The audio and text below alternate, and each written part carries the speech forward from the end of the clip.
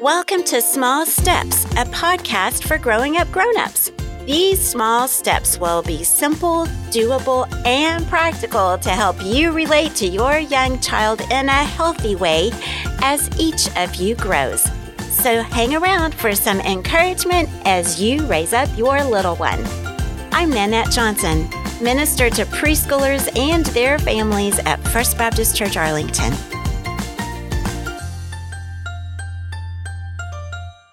This is episode 11 of the Small Steps podcast. This episode is a little different format. I'm not by myself, y'all.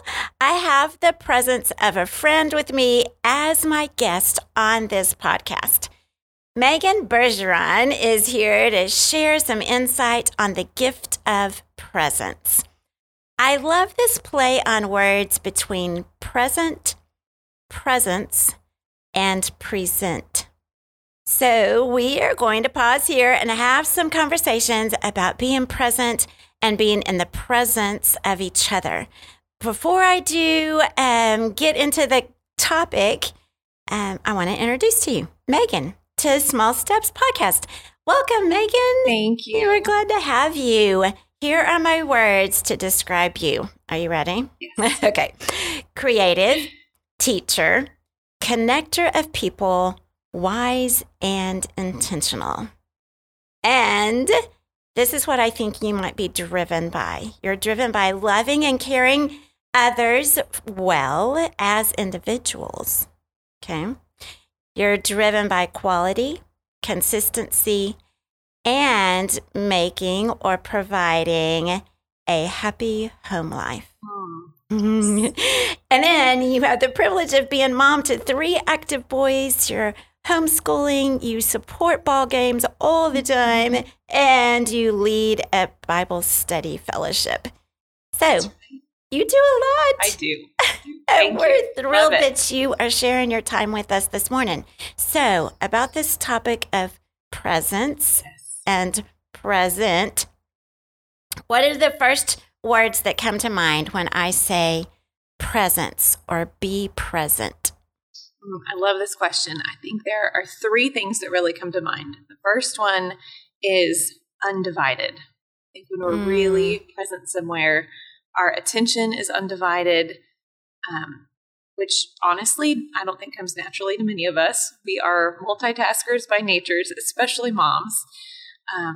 So that's a challenge there. But I also think of just a gift, which you're right, the play on words there with the present. What a gift to give the people around us our undivided attention, and what a gift we give to ourselves when we stop multitasking, focus on the people around us. We are truly there with them, not just there physically, but there mentally and emotionally. I love that you've turned that back towards the person yes. as receiving a gift from themselves. I love that. And I interrupted. Go ahead. No, Your and I think one. The last one is just rare. I just think it's a rare gift to really have somebody's undivided attention and to really have somebody present with you. So those are good. All strive to make that Undivided. less rare. I love that word. So then, speaking of undivided, how do you ground yourself so you really can be fully present with family and friends? I think 2 ways. The first way is really remembering how fleeting time is. When we really consider my oldest son is 11 years old and how quickly that's going. And I know the next 7 years are going to go so fast. And when I really remember that, nothing else, none of the tasks in front of me, the multitasking, all of that, it just really fades. And I think, I don't want to miss any of this. And I don't want him to look back on this time and think, I mostly saw the top of mom's head when she was on her phone or, she was always busy. But I just want them to remember eye contact and smiles and my presence. So the fleeting time is one thing, but also just prayer, I think. I realize I'm really, really bad at this on my own. I really have to ask the Lord, help me to be mindful of what I'm thinking about and of stopping to look in their eyes. And, there's so much work to be done in our homes, and it's all really important work, but the most important work is the work of really, truly connecting with the people in our homes. And so just asking him to help me train my thoughts and my attention, I think, is big. As I said, I just don't do it well on my own. So. Preschoolers are the best at being present.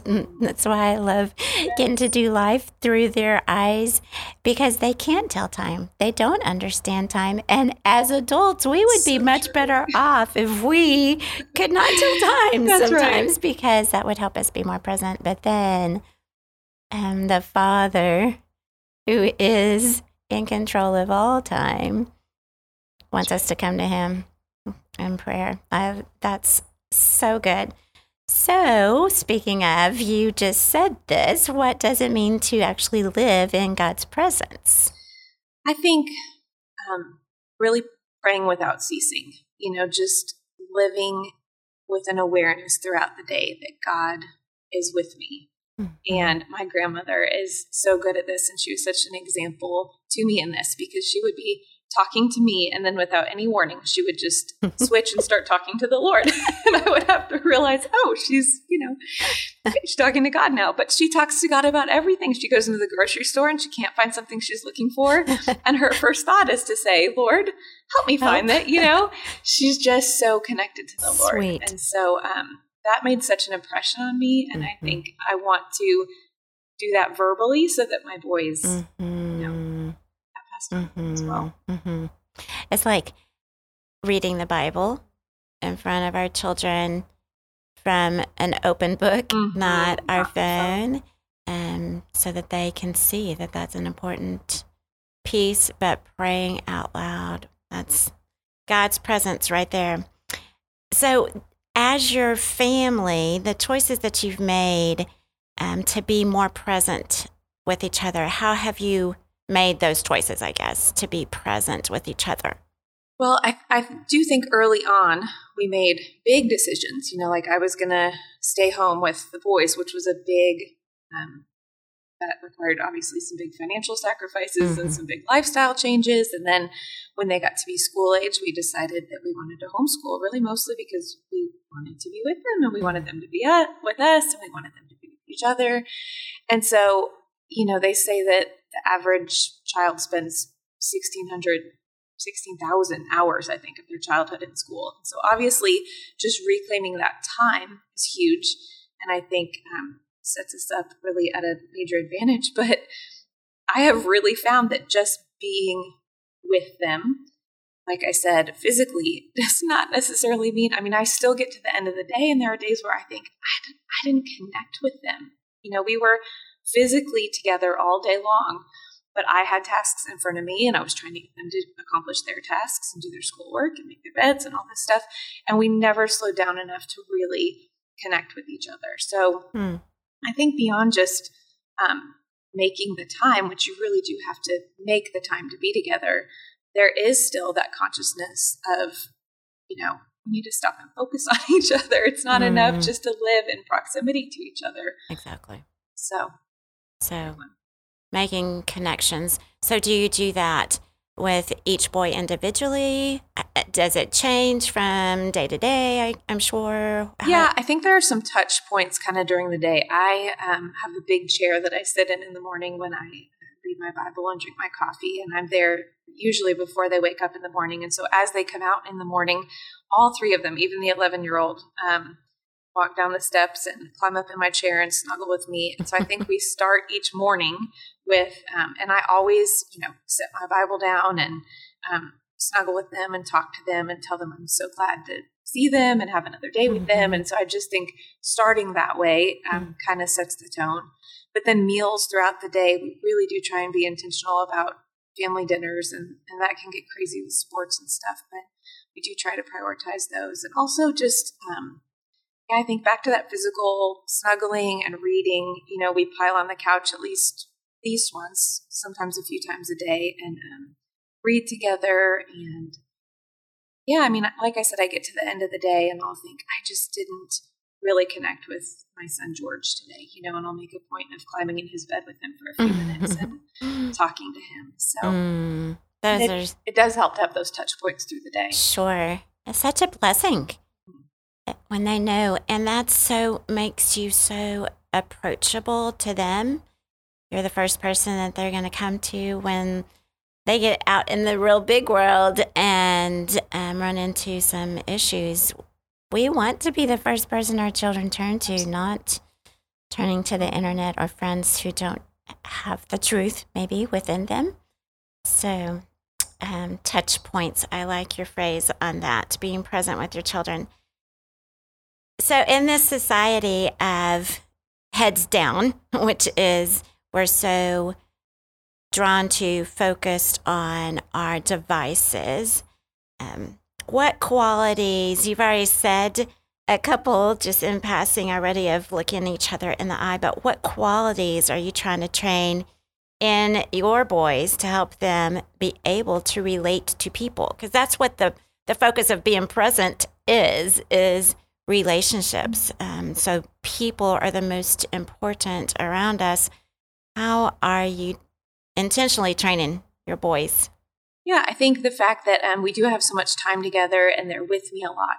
They're with me at the grocery store and they see me interacting with the person who's checking my groceries, and they see me talking to and thanking the person that bags the groceries, and they see, conversations that we have with neighbors. And a lot of it, I think, is really just modeling. I really, really am conscious of, I don't want them to see me on my phone all the time.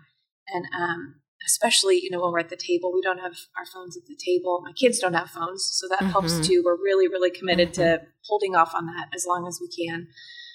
But even at social gatherings, I think we've all been at, big family functions where there's one or two people sitting in the corner on their phones. And I just want to make sure that, my boys see me with the people that I'm with and not distracted. So modeling, I think, is pretty big there.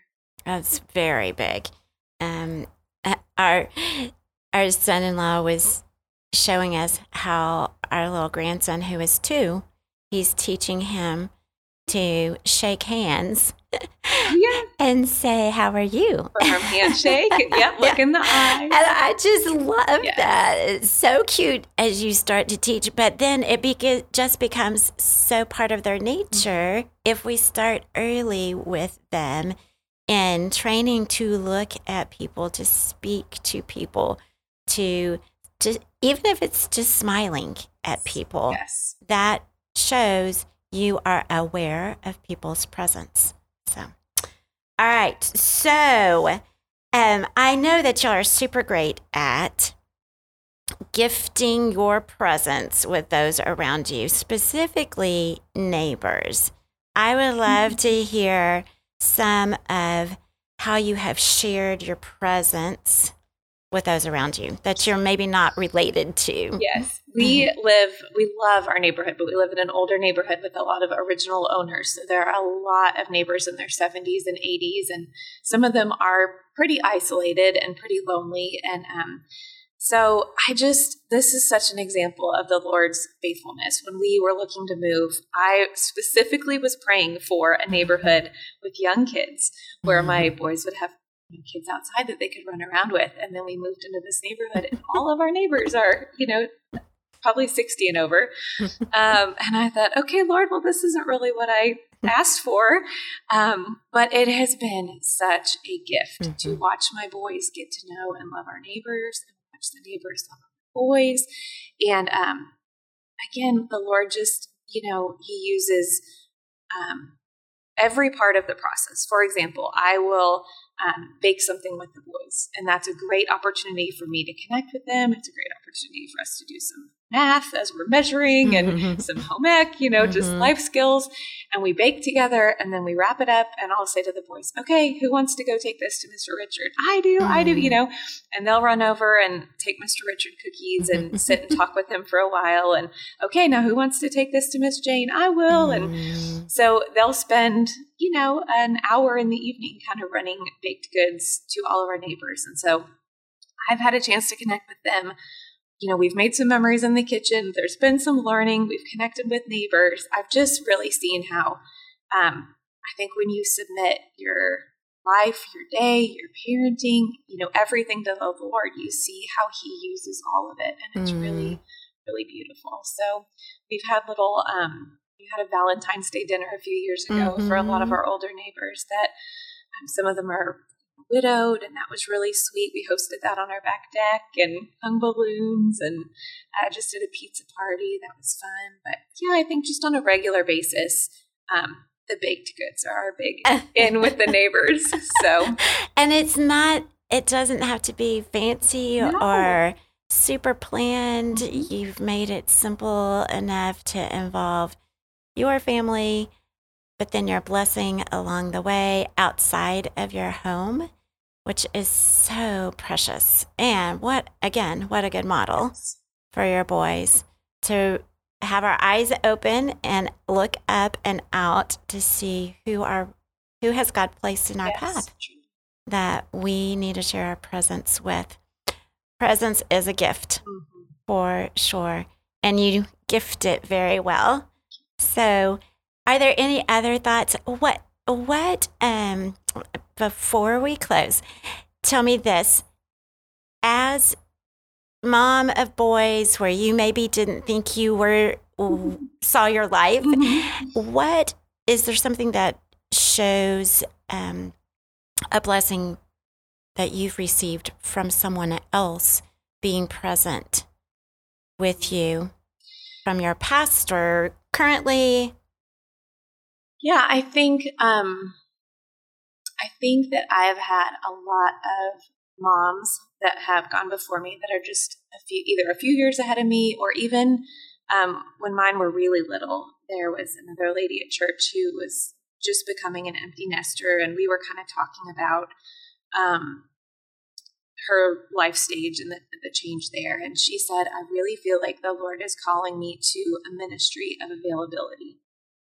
And I'd never heard that phrase before, but I thought that is exactly what she has right now. She was kind of untethered as far as, she wasn't working outside the home. She no longer had small children, but she was available to help. At this point, she has grandkids, so she's available to help with her grandkids. She's helping with our aging parents. She helped me on several occasions when I had doctor's appointments and things, and I just needed someone to be available quickly. And so I have really been largely blessed and influenced by moms that are a few years ahead of me, which is a good challenge to me. Sometimes I feel like, I'm not a professional, and I still feel like I'm figuring out what I'm doing, but I am a few years ahead of somebody. And I have learned a little bit that I can, that Titus 2 model of just sharing with the women that are coming behind me. But I do think being available is such a gift. Even with 3 boys at home and the busyness that comes with that, I do want to have a ministry of availability. Even if I can't drop things as quickly as some other people, just to make that a priority. So. That is precious. And another very good way of sharing presence with someone, ministry of availability. So thank you for sharing so many insights. But I think one of my favorites is the way that you have coined your touch points with your boys and how that communicates presence to them. So thank you, Meagan. Yes, thanks I appreciate you being a part of our Small Steps podcast. That's right. Merry Christmas. Yes, thank you. And same to you. The good news is you have time, parents. So take the time to be available and actually look your children in the eye. Take the time to be present. That's a gift to them and to you. As you repeat these small steps consistently, you will learn more about your child's design and will be amazed by their growth. Their growth depends on your small steps as you two are growing up.